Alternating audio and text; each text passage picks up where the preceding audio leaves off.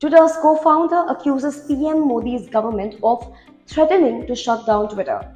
In an interview, Jack Dorsey revealed that the Indian government had put pressure on the company to block accounts covering farmers' protests that were critical of the government, basically blocking anti-government posts. Dorsey also claimed that he was threatened with raids on Twitter employees' homes if the company didn't agree to the Modi government's demands. We will raid the homes of your employees, which they did. We will shut down your offices if you don't follow suit. And this is India, a democratic country. The center has refused the allegations, calling them outright lies. What are your views on this? Let us know, and for more updates, stay tuned to Knowado.